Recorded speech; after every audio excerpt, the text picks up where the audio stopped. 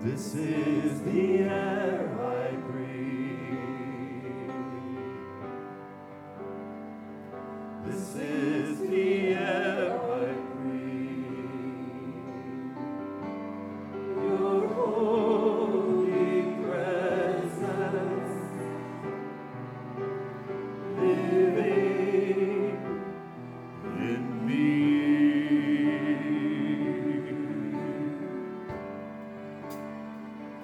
This is my daily bread. This is my daily bread. Your very word spoken to me. And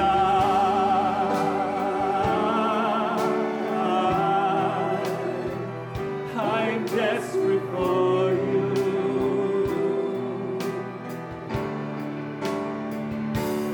And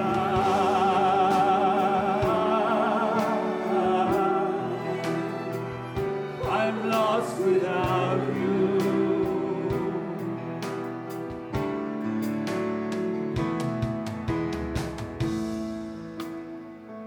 This is the air I breathe. This is the air I breathe. Your holy presence living in me.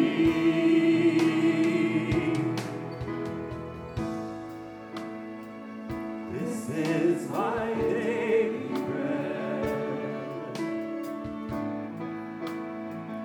This is my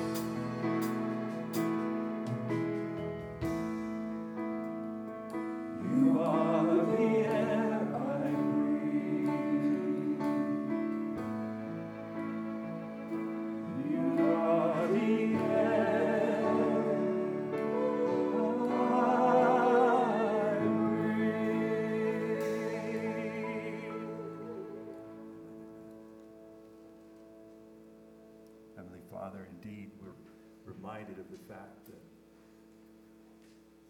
you give us the breath, you give us the will. Everything comes from you, Father God. There's so much to be thankful for, especially the cross. So this morning, lead us. Open our eyes, open our hearts, open our ears to be obedient to the words that you speak to us. In Jesus' name. Y'all may be seated for some announcements.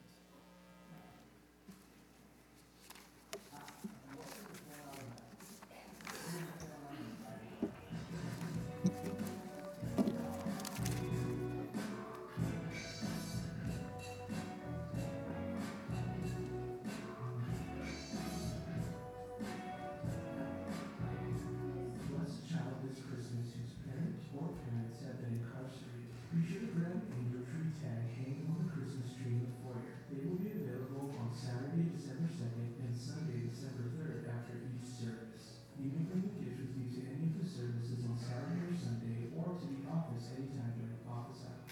The deadline to return your wrapped gift will be Sunday, December 10th. CBC would like to inform you that the office will be closed on November 23rd and 24th in observance of Thanksgiving Day. Join us for our church-wide Thanksgiving potluck dinner happening on Sunday, November 19th from 5:30 to 8:30 p.m. at CLC. Please sign up by November 15th to come and bring a side dish to share. Fill out the form on the insert of your bulletin and drop it in the offering plate or bring it by the front desk. We'll see you there. CBC will be having a church conference this Sunday at 12:30 p.m. in the sanctuary. All are welcome, and we hope to see you guys there. Join us for a Christmas presentation. The Music and Arts Ministry team will be sponsoring Light Night, which is an outreach in the San Jacinto Plaza that'll be happening on Friday, December 8th from 6 to 8 p.m. Everyone is invited to come and share the gospel with the people coming to the plaza for Winterfest. Flyers will be available for this outreach, having a gospel presentation on one side and an invitation to the church's initiative celebration on the other. Live music will also be provided by CBC's Music and Arts Ministry. We hope that you'll consider joining us as we go about sharing the true light with El Paso. Hi ladies, it's hard to believe that Christmas is just around the corner, but it is, which means the Women's Christmas Tea is Friday, December 1st. What a great way to set the tone for the Christmas holidays. If you are interested in buying a ticket or purchasing a table, the tickets are $10 each. If you would like to purchase a table and decorate it, please contact Pam McClatchy at 915-892-4043.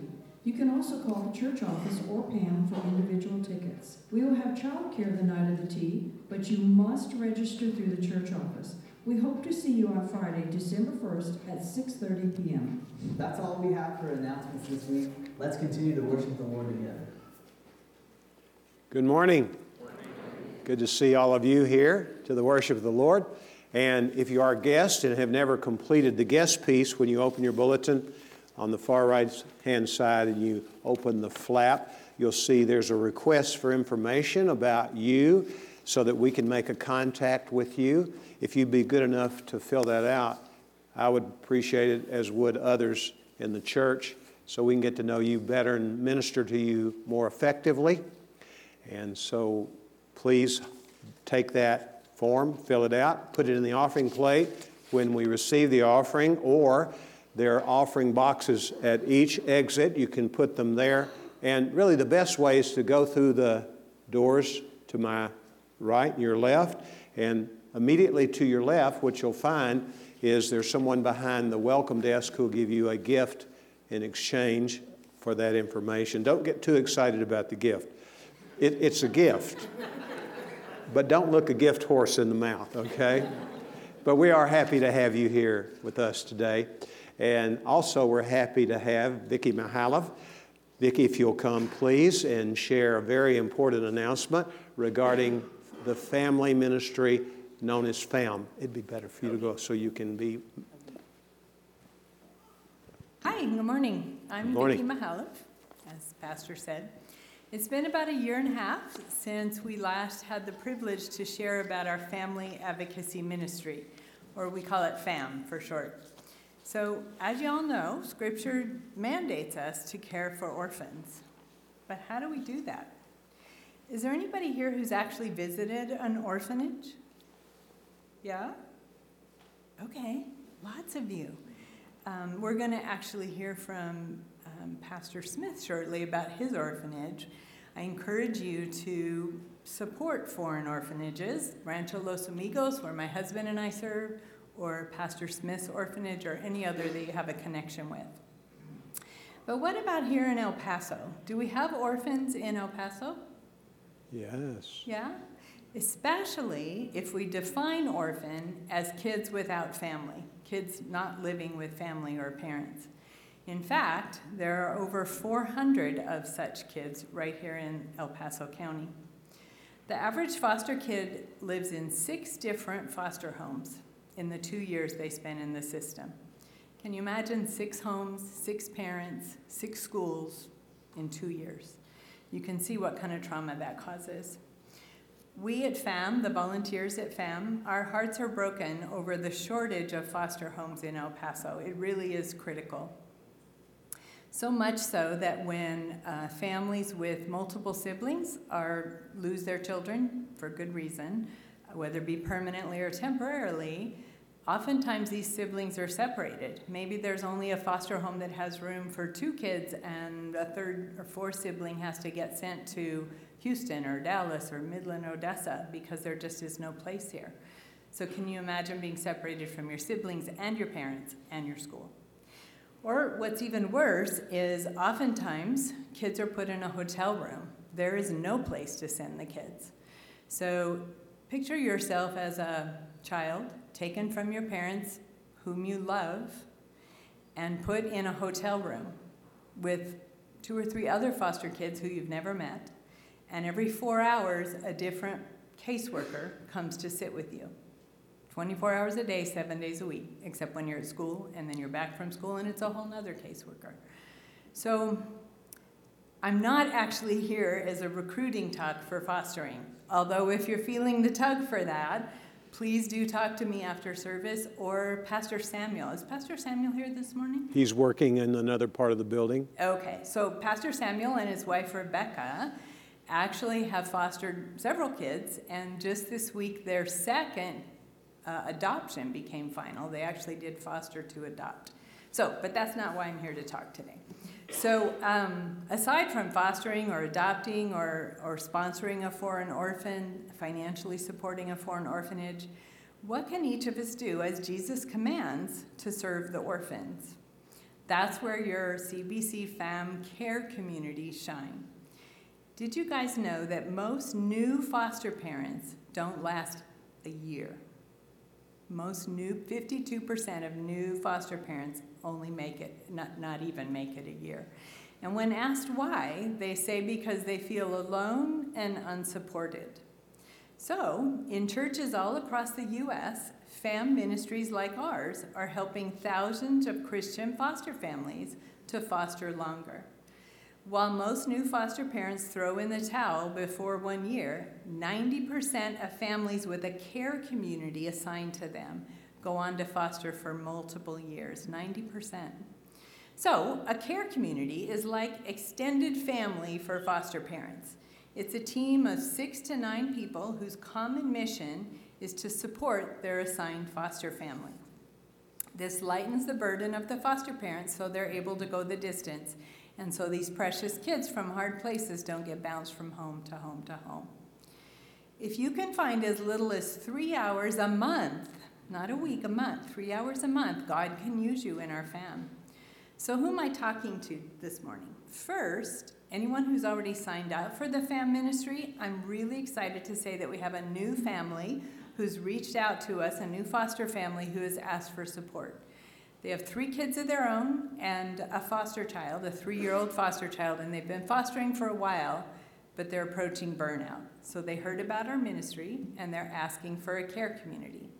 So if you're already signed up, reach out to me in the foyer, and I'll let you know about this new family. If you're not signed up, I'd ask you to consider it.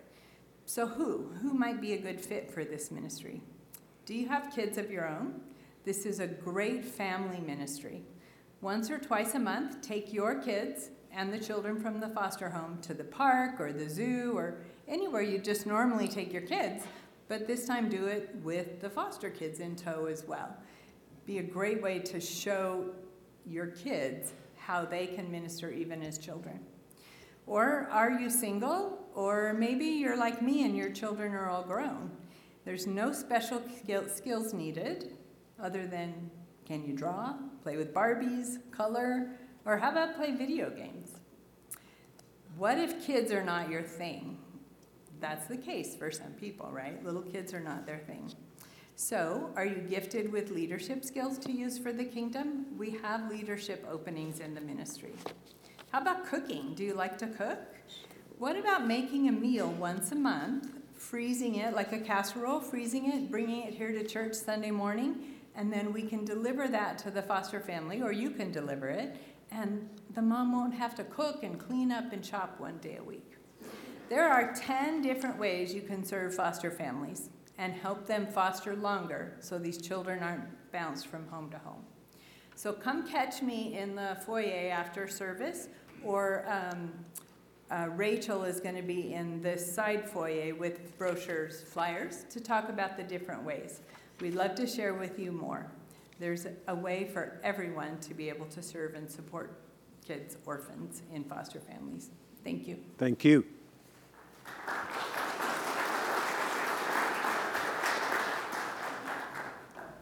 This morning, we are happy to have another guest who is from Bangalore, India. Reverend Thompson Smith has been in our church probably over a dozen times during the last 25 years. He's a friend of ours. I have gone twice to his ministry there in Bangalore, and Pastor Dan and Jenny spent 6 months there. 1 year. 1 year. Okay, I'm off. 1 year. So at any rate, he's going to share a little with us about his ministry. We're going to see a video, and then after that, he's going to share a story about what has recently happened regarding the orphanage that he is ministering in. I will say this, his primary mission is not orphanages, although that is a big part of what he does. His ministry is to find the young men who are called by God to be evangelists and church planters. And since his ministry began, now it's been 45 years that he has been leading this ministry in response to God's call in his life. There now are 248 churches under his leadership. And God has blessed immensely through that ministry. We're going to see this video, and then he's going to share a story. Thank you. Bless you.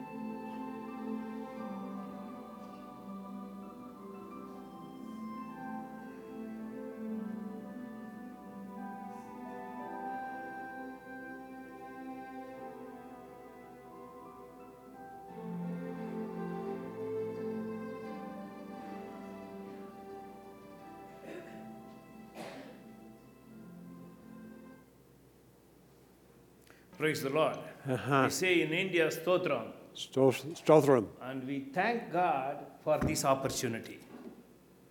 A lot of things are there and my time is limited. India has a persecution today. A persecution goes to a level where in 3 months' time, in a place called Manipur, 351 churches were burned.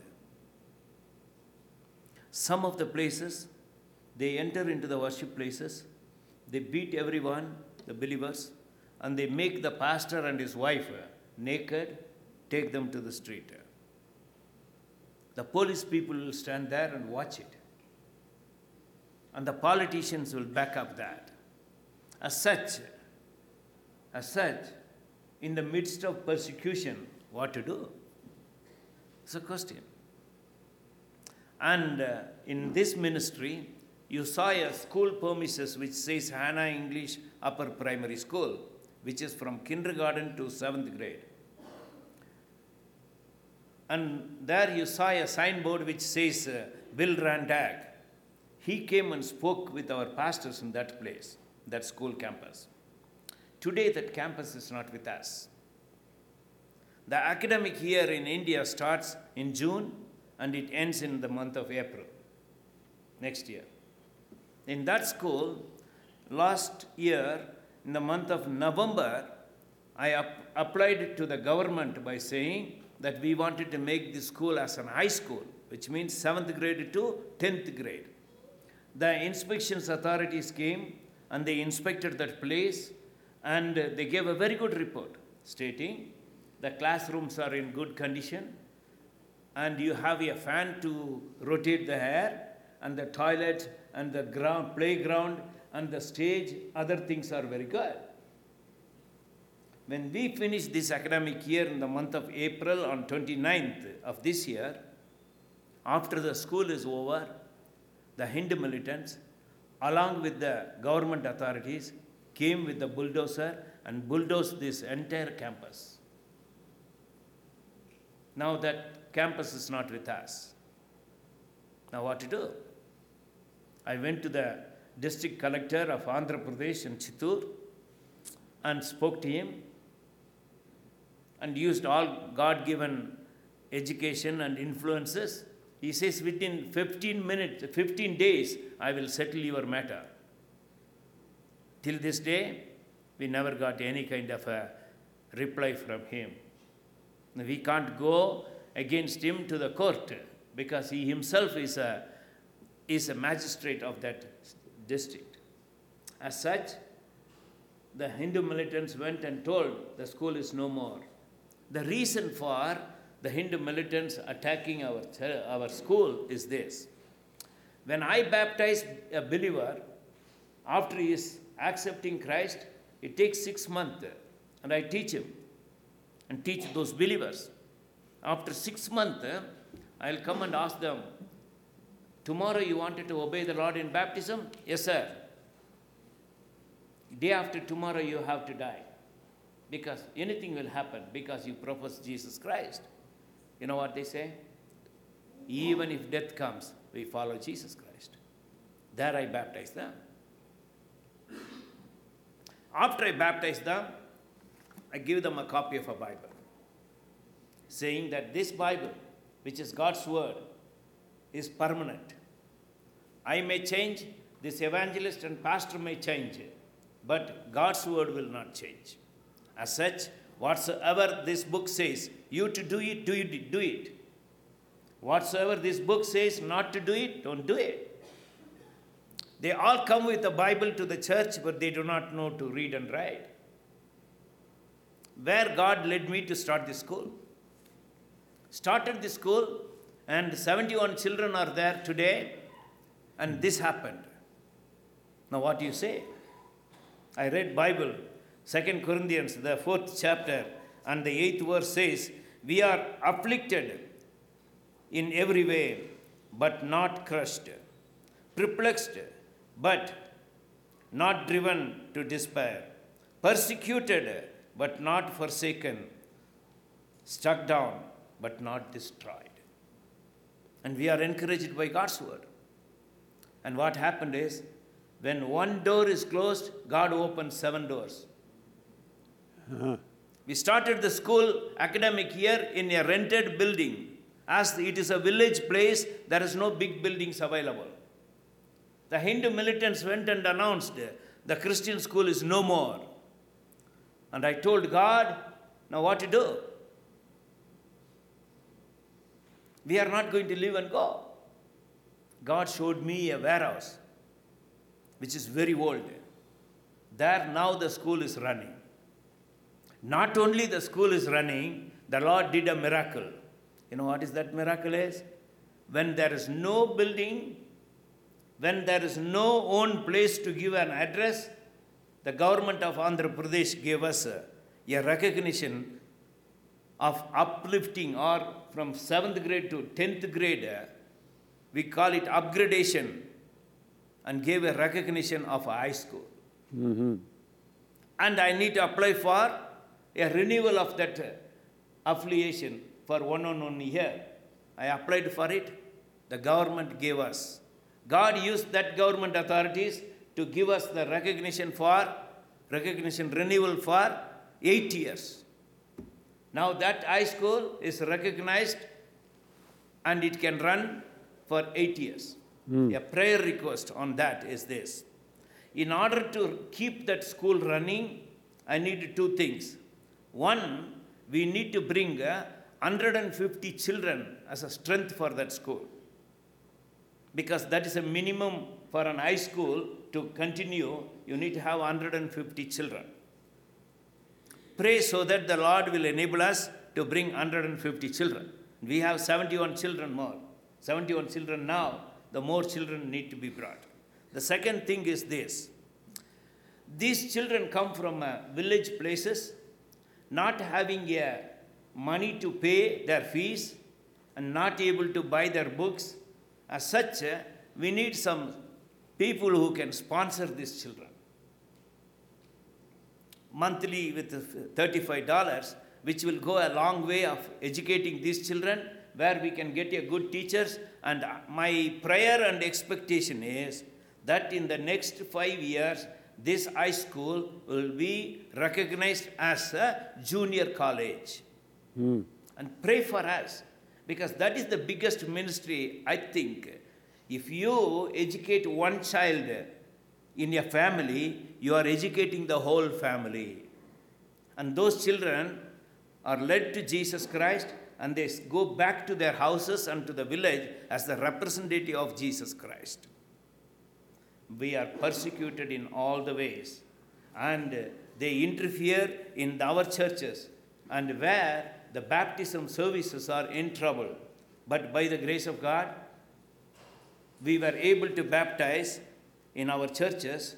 One place 20 believers, another place 31 believers, another place 8 believers, another place 11 believers, another place 27 believers, another place 33 believers, another place 38 believers, the other church 18 believers, one more church 5 believers, another church 12 believers, in one more church 48 believers, in one more church 18 believers. We thank God for this opportunity of baptizing these believers to be a living witness for Jesus Christ. Amen. Pray for us. Thank you very much. Amen. Amen.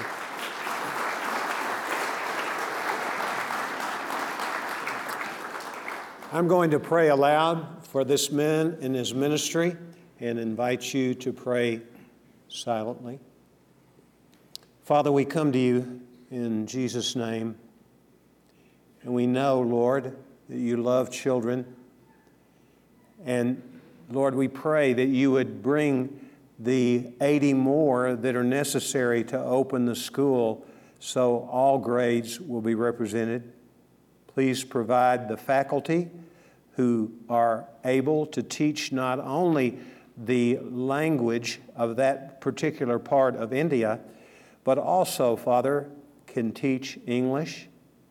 I would ask that you would speak to hearts who are present this day in this service and or in the service to come, who might be willing to go for a 3-month stint there to teach alongside the ministry of our dear brother, Reverend Thompson Smith.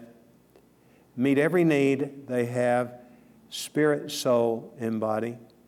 We ask this in Jesus' name. Amen. Amen. Afterwards, when the service concludes, Reverend Thompson Smith will be in the foyer, and he'll be happy to visit with you. He can give you information. If you want to adopt an orphan for $35 a month, you can do that. And if you simply want to pray for his ministry, you can get more information about it. So thank you, brother. Thank you. God Praise bless you. We're happy to have you here today. Also, we're going to recognize our new members. Chris, you want to come join me? Jimmy, you want to come join me? Excellent. These two men. Anybody else who's completed our new member class? Jimmy Ortega and Chris Munoz. Let's read our covenant. You can read along with the three of us if you choose. Having received Christ as my Lord and Savior and been baptized, and being in agreement with CBC's statement, strategy, and structure, I now feel led by the Holy Spirit to unite with the CBC church family. In doing so, I commit myself to God and to the other members to do the following. I will protect the church by praying for its growth, by inviting the unchurched to attend, by warmly welcoming those who visit. I will share the responsibility of my church by praying for its growth, by attending faithfully. Well, I'm off base here. Oh, somebody's going faster than I'm reading, that's for sure. Let's start over with number 3, okay? I will serve the ministry of my church by discovering my gifts and talents, by being equipped to serve by my pastors, by developing a servant's heart. You're going backwards. Okay. I will support the testimony of my church by attending faithfully, by living godly life, by giving regularly. Whatever we missed, they believe. And I do too, by the way. So, having heard the commitment these men have made publicly, and most importantly to the Lordship of Jesus Christ, that's primary, but also important to be part of a local church body. And we thank the Lord for these men coming. If you would agree that they should become members of our fellowship, having completed the requirements for such, would you say amen? Amen. Any opposition with like sign? Now, I'm going to ask you to stand and stretch your legs, and if you would, come make your way here and encourage these men into the fellowship of our church.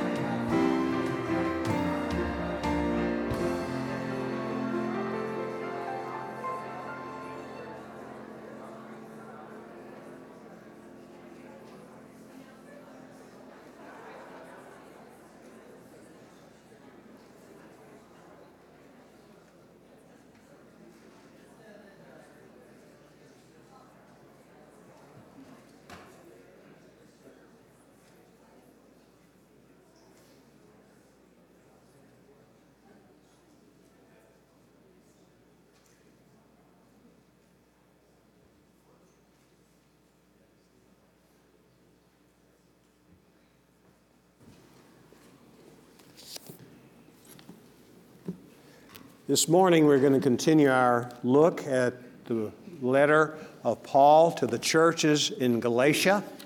And if you would open your Bible to the book of Galatians, and we're going to read the Word of God and then seek to learn what God would have us to have knowledge of and apply to our lives. We're in Galatians chapter 5.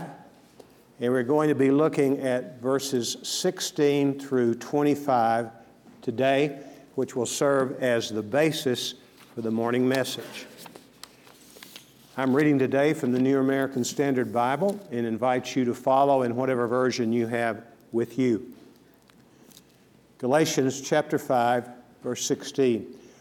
A word of personal privilege here before I dig into this passage of Scripture.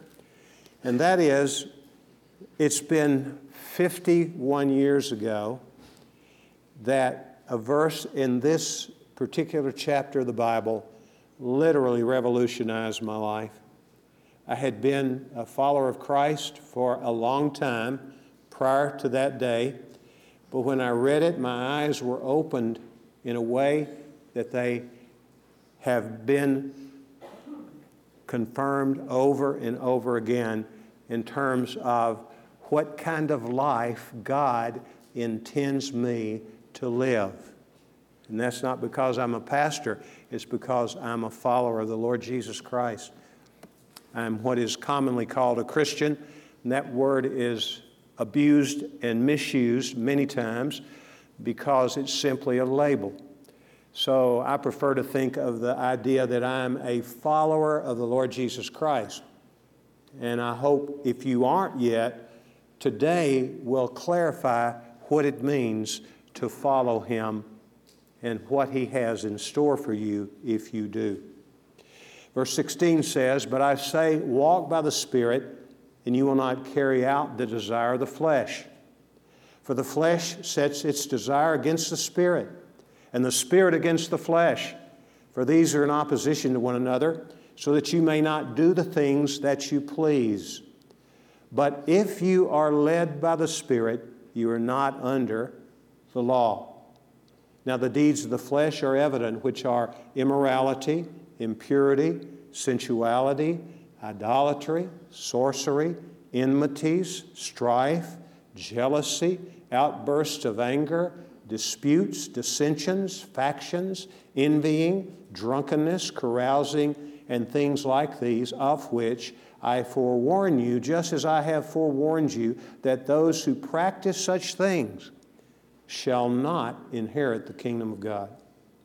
But the fruit of the Spirit is love, joy, peace, patience, kindness, goodness, faithfulness, gentleness, self-control. Against such things there is no law.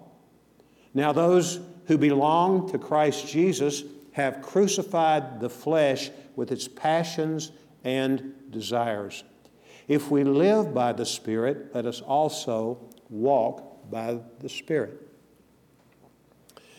One of my childhood favorite books was written by Robert Louis Stevenson, Treasure Island. And we know that Jim Hawkins is the primary character. This is a young teenager who has big ideas of what he wants to do with his life, and a big part of that big idea has to do with a map which he has found, which is about an island that is known as Treasure Island, and on it there's an X which marks the spot where great treasure lies. If you know the story, I'm not going into it much further. He does find not simply passage on a sailing vessel, but he becomes part of the crew. And there's a lot of adventure associated with it. That was right down my alley when I was about a 10-year-old boy, excited about it. But when we look at this idea of what God wants for us, a treasure that is far exceeding any kind of treasure we might find in other relationships or in material possessions or fame, those things which are highly prized, among worldlings, and they're not necessarily wrong in themselves, but they take a back seat to the treasure. And that treasure is God's Holy Spirit, who mediates Jesus Christ to us. And God the Father communicates to us by the Holy Spirit through the Word. And in every case, as we see what the Bible says, the focal point is Jesus and how to know Him and how to grow in Him. As we've studied the book of Galatians, we have discovered that there's a strong emphasis against what we would call legalism. And that would simply mean that we can contribute anything to our salvation, and once we are saved, we are not people who are any longer bound to keep the laws of God to secure our place in the family of God.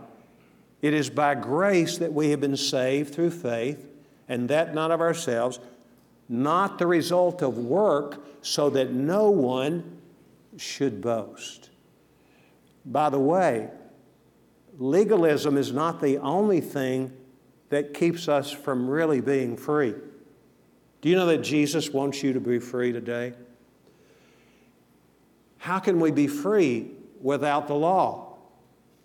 Well, this is what Jesus says in John chapter 8.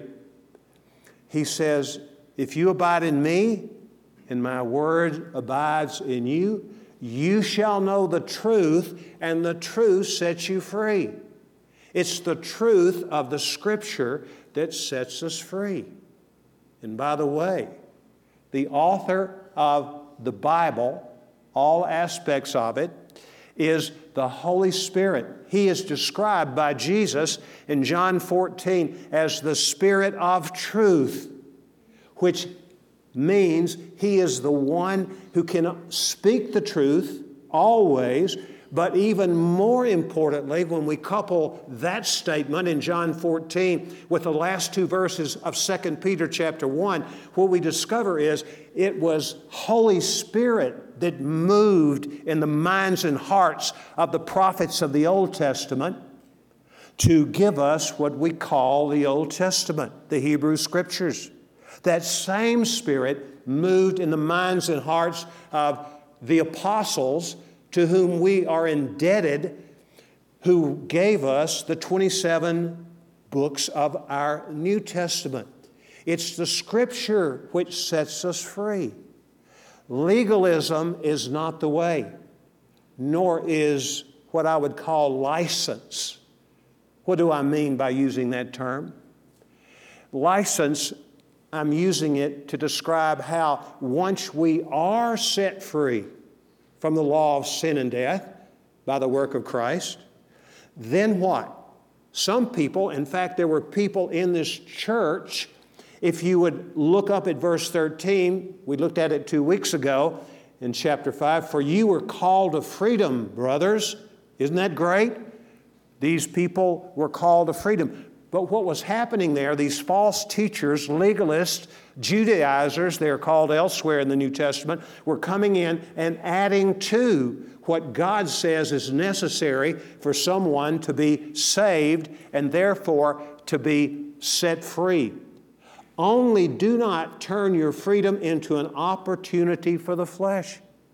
Isn't the devil clever? If he cannot keep us bound up in our own efforts to make ourselves right with God, once we clear that hurdle, he'll begin to say, "Hey, live it up. Live any way you want to, because I have set you free." Now, here's the truth. When you receive Jesus Christ as your Lord and Savior, if you really know Him, you will be a person who will all of a sudden be challenged by the Spirit's tugging at your heart when you get out of bounds as what God's will is. And what we need to understand is we are never free when we're operating in our own energy. whether it's doing good things, trying to keep the law as we would call it, or just living freely in the sense no longer burdened by the responsibility. Look, when we come to Jesus Christ, He is the way. Have you noticed when you've read the book of Acts that the writer Luke records how the church was known as the way? The word way associated with the Church of Jesus Christ is used equally, if not more times, than the word Christian in the book of Acts. And so Christ is the way that we live this life. Life as God intends it for you and for me is a life that does not depend on himself or herself. The Greeks had a saying in Paul's day, a free man is a man who lives as he chooses. That reminds me of a story I read about a senior in high school. He had senioritis very, very badly. And some of you can remember that far back. We have some people in the room who are not even 17 yet. But this young man got too big for his britches, as we say in Tennessee, and he thought he knew better than his parents. He was still in their home. He was still eating the food that the family provided, but he wanted to do whatever he wanted to do. But they said, as long as you're under our roof, you're going to live by our rules. Now, they were not an overbearing family, but he got so angry as they said, you can't do this, you can't go there, that he said in a burst of anger to them, I might add, he said, I'll show you, I'm going to go and join the Marines. So we know this young man was in for a real jolt. It was no joke for him if he did follow through with that threat. The words that appear most frequently in this chapter and these verses from this chapter that we're looking at today are the words flesh and spirit. We're going to begin with the word flesh. On other occasions, you perhaps have heard me say a good way and a simple way to understand what the Bible means by flesh. It's not talking about that which covers our skin covering our flesh in the body, but what it is, it's self. Lop off the H, flip it, and you have the word self. Have you thought recently about how many times in our world the word self is used and how dangerous that is? Robert Louis Stevenson wrote many books, and when I was a boy, I saw a movie made in 1941, believe it or not, and this character who was being played actually had two roles to play, was Spencer Tracy. You ever look at some of his movies before? Maybe on the Turner Network or whatever. Yeah, well, he played the role based on the book, The Case for Dr. Jekyll and Mr. Hyde. And in that story, Dr. Jekyll was a scientist, and he was quite gifted. He was a man, however, who wrestled with the dual nature that he had, like everybody has in their lives. There was a good side and an evil side to him. So he wanted to explore the evil side and see if he could learn how to control the evil side. He concocted a potion, he drank it, and it worked. It turned him into Mr. Hyde. And Mr. Hyde was an evil, evil person. I won't go into the evil which he did as it was represented in the book and in the movie, but when I saw it, I was probably 10 years old, looking at it on my TV in my home, and it scared me a lot to see that and watch the transformation which would occur. He was aware that this alter ego of his was really getting out of control. And he was sitting on the bench of a park one day, and all of a sudden, as he was thinking about how much good he had been doing, he tried to make up for the bad that his alter ego, Mr. Hyde. And by the way, the word Hyde, as you might know, it would be spelled like Hyde Park in Great Britain. This is where it's set, Hyde, but on a play of words, it really meant Hide, that part of him which he was very capable of hiding when necessary from other people, that ugly side of who he was. But as he sat on that bench contemplating how much good he was doing, the result was that he changed without drinking any of the potion. And as you follow the story, if you've read it, you know, and if you've seen it in film, you know, but he got to the point that he had no control over that evil side. The evil side took over in his life. Well, Stevenson was raised in a Christian home in Scotland. And his parents were devout followers of Jesus Christ.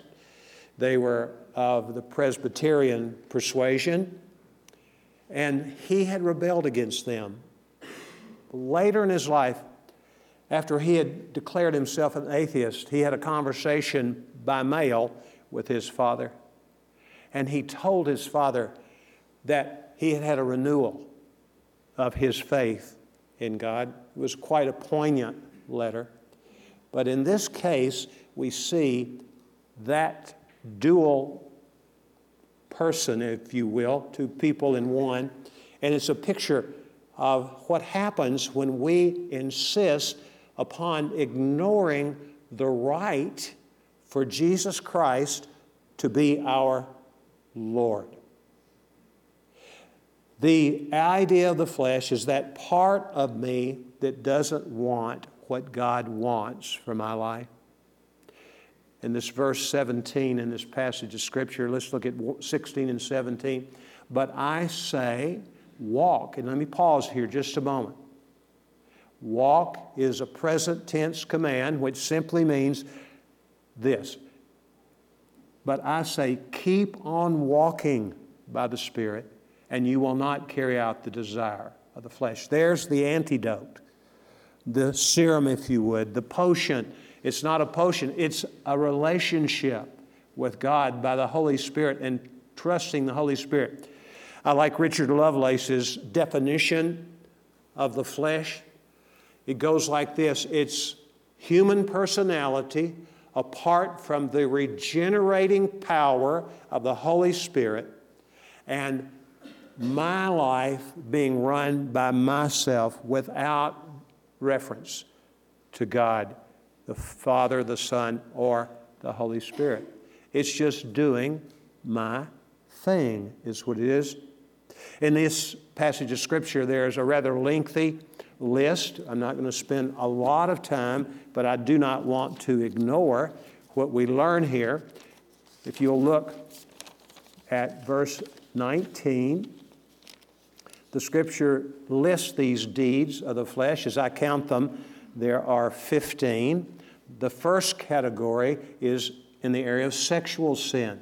Now, the deeds of the flesh are evident, which are immorality. Listen to the way this word sounds in the language of the New Testament. Porneia. Can you hear a word group that comes from porneia? Pornography, pornographic. This was the general term for all sexual immorality as far as God is concerned, and not simply Jewish people who had the Old Testament, not even Christian people. We would have been there and we would have known that this was out of bounds, and we should know it's out of bounds, but it's any kind of sexual activity outside the framework of marriage, any kind of intercourse outside the context of a marriage between a man and one woman is under this category. So one of the evidences of fleshly behavior is, it is, as it's described here, immoral. Impure, also, the word impure is translating a word which means dirt, filth, uncleanness, and here again, that would mean a form of immorality in sexual matters. Look at the next term, the third and final term, having to do with sexuality. It's a word which means sensuality, and that speaks for itself. We live in a very sensual age here in America. I doubt if there are many places in the world today where sensuality has not crept in and, like in our culture, dominates actually the thinking of so many people. And what happens when we are looking for the good life, remember, life as God intends it, He's the expert, as He intends it, would be a life that is pure as far as our sexuality is concerned. Let's look at the second group. This group has to do with religion. Look again, this time at verse 20, idolatry. And if you were to study, and some of you have, the book of 1 Corinthians and the historical context of that, what you know is there was a big cult of sexual immorality there, and it was around the Greek goddess Aphrodite. There were three separate temples there, and that seaport city had been associated with sexual immorality. In fact, if you wanted to talk about someone who had gone off the rails into deep sexual immorality, you would say that person has been Corinthianized. And that does not mean that the person had been to Corinth. It was just a term that was related. Idolatry in the Old Testament. Who is the leading god that we encounter in the Old Testament? Baal, or Baal as we say from the south. Baal, and then the counterpart is his consort. They had to do with fertility of the land, but sexual immorality as well. So idolatry. Look at the second word that has to do with religion, sorcery. Listen to this word as it sounds in the New Testament, pharmakeia. You hear a word that comes from that, or a family of words? Pharmacy, right? Has to do with drugs. Timothy Leary came to my mind early this morning.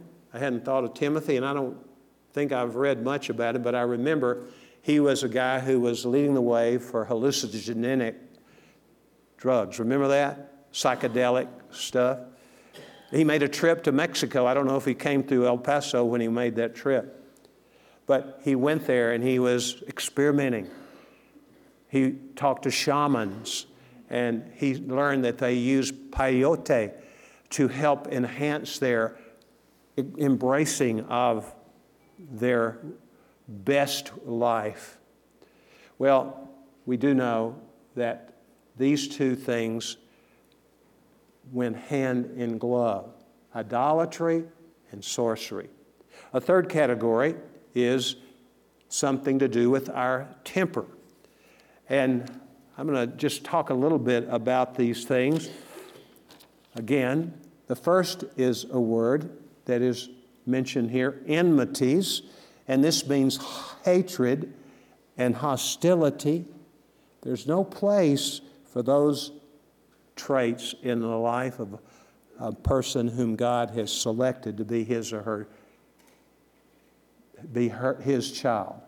Strife, this word means discord. It's the opposite of unity.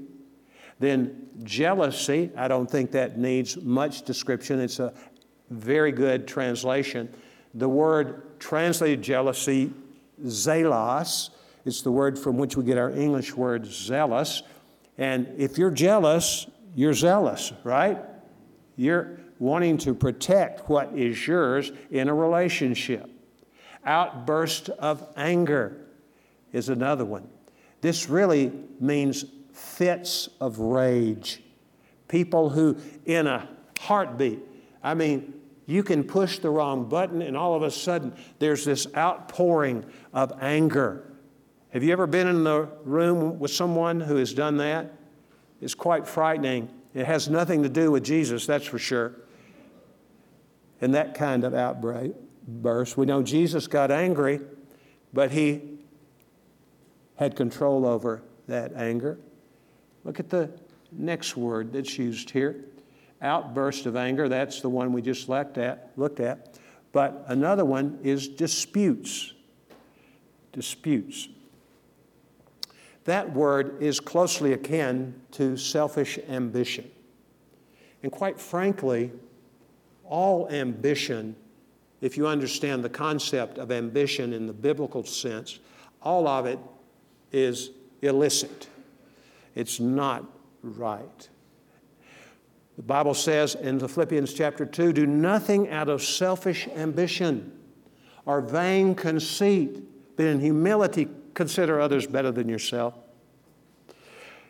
Moving on to the next word, the word dissensions, and that word captures, it's the idea of mob mentality. We've been seeing a lot of mob mentality here, haven't we? In the last 6 weeks or so in our country. Mob mentality. That is the work of the enemy. And people have that. That's the word. There's no civility, no reasoning. And then the next one that's mentioned here is factions. And that word is a good translation, doesn't need much explanation either. It's that which really means heresy, is what it means. In fact, if you read the word in the original language, it comes out as we speak it in English or seek to transliterate it into English. It's heresies and factions. So, the next group is envying and drunkenness, carousing, and things like these. So alcohol is also something that, if it leads to drunkenness, is something which results in our being in the camp of living a life that is a dead end. Remember, the life that God intends for you and me is not one of self-centeredness. It's not about me. It's not about you. Let's look, as we finish our time together today, at what is the goal that God has for us. And it is a life that is dependent upon the Holy Spirit. The Holy Spirit is not an impersonal force. If we were to go to Acts 5, read it carefully about the episode Ananias and Sapphira, and notice that Luke reports that the Holy Spirit is referred to as He, not it. Jesus Himself says, I will ask the Father, and He will give you another helper. And the word another does not mean another of the different kind, but another of the same kind. Another helper just like me. Jesus is not some impersonal force, is He? The Holy Spirit is referred to, and we don't have time this morning to look at all the references, but research will reveal Holy Spirit is not an it. He is a person. And He is a person who indwells everyone who has received Jesus Christ. Obviously, Jesus can't fit His body down inside mine. Oh, He could, but what would be His station in life? It would be only in one human being again. And He says, it's to your advantage that I go away. That was hard for the apostles to hear. But was it for their advantage? Absolutely. Because He could be with them when they went off on their missions as He commissioned them to go off. And no matter where they found themselves, wherever they were, who was there with them? Jesus Christ in the Spirit. The Bible says in Romans 8:9, if you do not have the Spirit of Christ, you do not belong to Christ. Now let's make a distinction. Holy Spirit and Jesus are two members of the Godhead, both of whom, according to Scripture, indwell us. They have different functions, but they do indeed indwell us. So the use of the word Spirit, we're to keep on walking by the power of the Holy Spirit. This is how we live the life that God has called us to. It's not by might, by my own cleverness, but by the power of the Holy Spirit, that God might use you or me to represent Him and to live the life that He designed for us from the beginning. Look at 17. The flesh sets its heart against the Spirit against the flesh. For these are in opposition to one another, so that you may not do the things that you please. This is the verse which literally God used to set me on a new pathway, that by His grace I have been a man who has been infringed upon by my own flesh over the last 52 years, more than one time. I'm glad I haven't kept track of them except to confess them when I'm aware of them and believe what God says, that if I confess my sin, He is faithful and just to forgive me and purify me from all unrighteousness. But the life He wants us to live is one of progression. That's what the word walk means here. Look quickly down to verse 25. If we live by the Spirit, let us also walk by the Spirit. One would think that the word walk in 25 would be the same word in the original language of the New Testament, the Greek language, that is used by Paul in verse 16. That is not the truth. The one in 16 is the word peripateo, which is a compound word which means to walk around. This word is a military term that's used in chapter 25. If we live by the Spirit, it means get in line behind the Spirit. Get in line, follow Him, march to the cadence of His voice and His will. That is what we are to understand. In verse 18, the Bible says, but if you are led by the Spirit, you are not under the law. May I make a suggestion? And it's a correct suggestion. The word translated if, according to the grammar of this statement, should be translated for our understanding since. So let's put that word in there. But since you are led by the Spirit, what does that say? If you know Jesus Christ, He lives in you, and you are led by Him. Those impulses, those inclinations which come into your mind, those messages that come into your mind when you read the Bible, those are things, or you meditate on Scripture, or Scripture which you have read before come to mind. That's God's Spirit, and He leads us by the Word of God. The same construction grammatically is found in verse 25. If we live by the Spirit, put the word since there instead of if. Since we live by the Spirit, let us also keep on walking by the Spirit. We're to be men and women who walk by the Spirit in dependence upon the Holy Spirit. So, the life God wants for you and me is not a life of centering in me or you, in self. But the life He wants for us is one that is characterized by submitting our lives to the Holy Spirit, getting in touch with Him as we walk this world. Let's look quickly at the evidences, and you're familiar with these. These need less explanation than the deeds or works of the flesh. Verse 22, but the fruit of the Spirit is love. That means the greatest of loves. It's the sacrifice of self in support of unloving, lovable people. God owes us nothing. He is love. He owes us nothing. But He demonstrates His own love in that while we were still sinners, Christ died for us. That gives us a picture of that kind of love. That's the kind of love we are to have. Husbands, we are to lay down our lives for our wives, just as Christ laid down His life for the church. We're to love our wives that way. That's impossible, isn't it, guys? Not because of our wives, but because of our flesh. But what the Lord does, He lives in us. And one of the evidences that He lives in us as we are controlled by Him, not by our own drives, but by Him, He gives us the power to love them unconditionally. Now, ladies, I'm going to talk about something that's not actually in this text, I don't think. Probably it is in the rest of the aspects of the fruit of the Spirit. But do you know you're to submit to your husband and respect your husband unconditionally too? We don't talk about that much because we're afraid we're going to offend the women and we won't have any women in church next week. But this is the truth.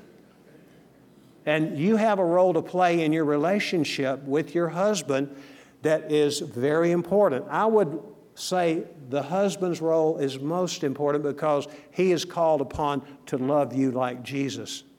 But yours is also binding. Pray about that.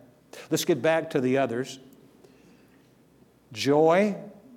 Joy is not the same as happiness. Joy is independent of experiences or circumstances. We could go into that in more detail. Peace. This undoubtedly has its roots in shalom, the word in the Hebrew language that's translated peace often. And shalom did not mean simply the absence of conflict. That's what we as Westerners typically think. Peace is the absence of conflict, and that's a big part of it. But it's all that is best that God has for us in our lives. Patience, the King James, I love it, long-suffering, because this word translated patience comes from a compound word which combines the Greek word for long and suffering, macro, and then the word for suffering. Long-suffering. This is a withering kind of list when I read it. Kindness is another thing. And then the next word is a word that sounds like Christ, actually, and sometimes is confused for Christ. There's one letter difference. Instead of the I or the iota in the word Christ, there's an epsilon, Christotes, instead of Christotes for a Christian. So it's kindness. Jesus was so kind.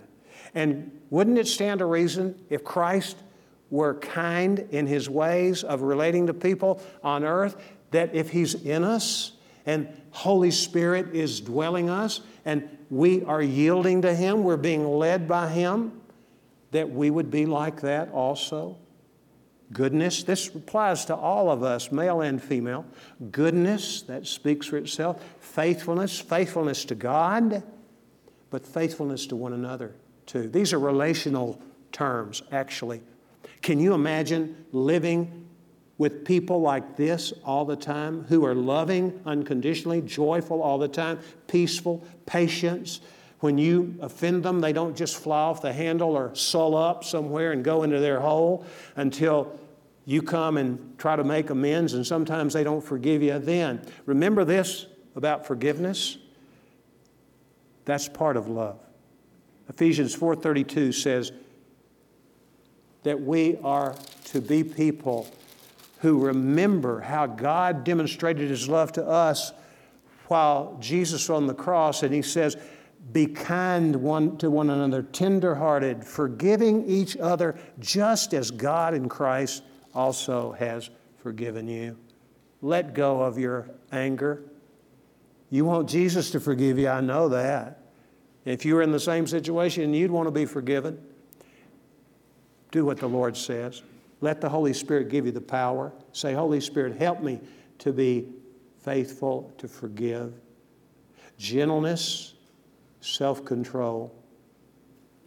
Here again, these words are good terms.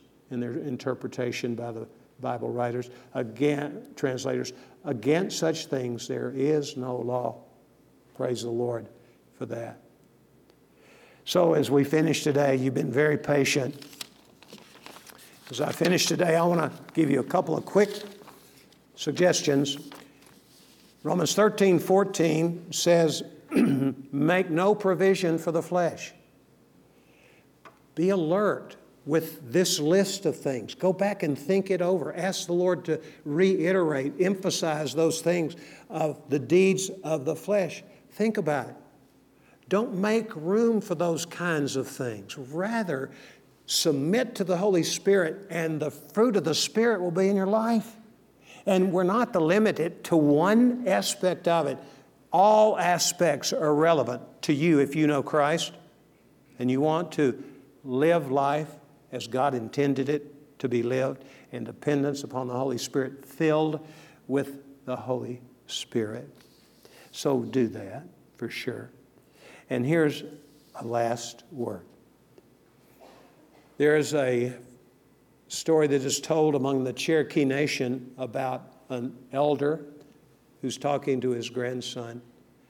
And he talks about how life is like two dogs, and they fight each other all the time. And the Cherokee elder was asked by his grandfather, who wins the fight? And the sage says to him, the one we feed the most wins the fight. Look, we're meant to be winners, and we are. And the way we win is by trusting in Christ alone. In Philippians 1:6, this is so encouraging to me, I hope it will be to you. Paul writes, being confident of this, that he who began a good work in you will carry it on to completion until the day of Christ Jesus, who began the good work of salvation in you. None other than God himself by his Holy Spirit. He who began a good work in you will carry it on to completion. Then later in the book of Philippians, Paul writes, work out your own salvation with fear and trembling. Wait a minute, Paul. In Galatians, you say we can't work. But that command means this. Listen to the Spirit. Be a man who rejects the deeds of the flesh and who embraces the fruit of the Spirit. Let that be the mirror of the Word of God. When you look at it, you say, is my likeness anything like this? That is a good thing to do. John R.W. Stott, a man who has influenced me tremendously in his writings, he is with the Lord now, but he said, my quiet time every day, I would go through all the fruit of the Spirit and meditate and say, Lord, did I fail you in one of these areas today? A word to the wise is sufficient.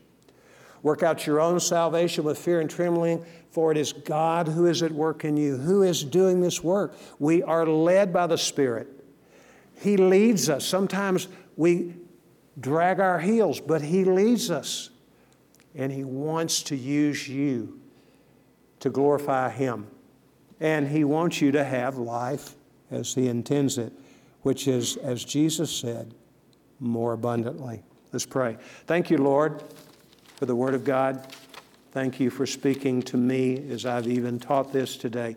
And Lord, help me to be not just the bearer of good news in the way I talk or teach, but may, Lord, you fill me with your Holy Spirit regularly, and that I might walk in a way that will glorify you in representing Christ to the world. In Jesus' name I pray. Amen. Amen.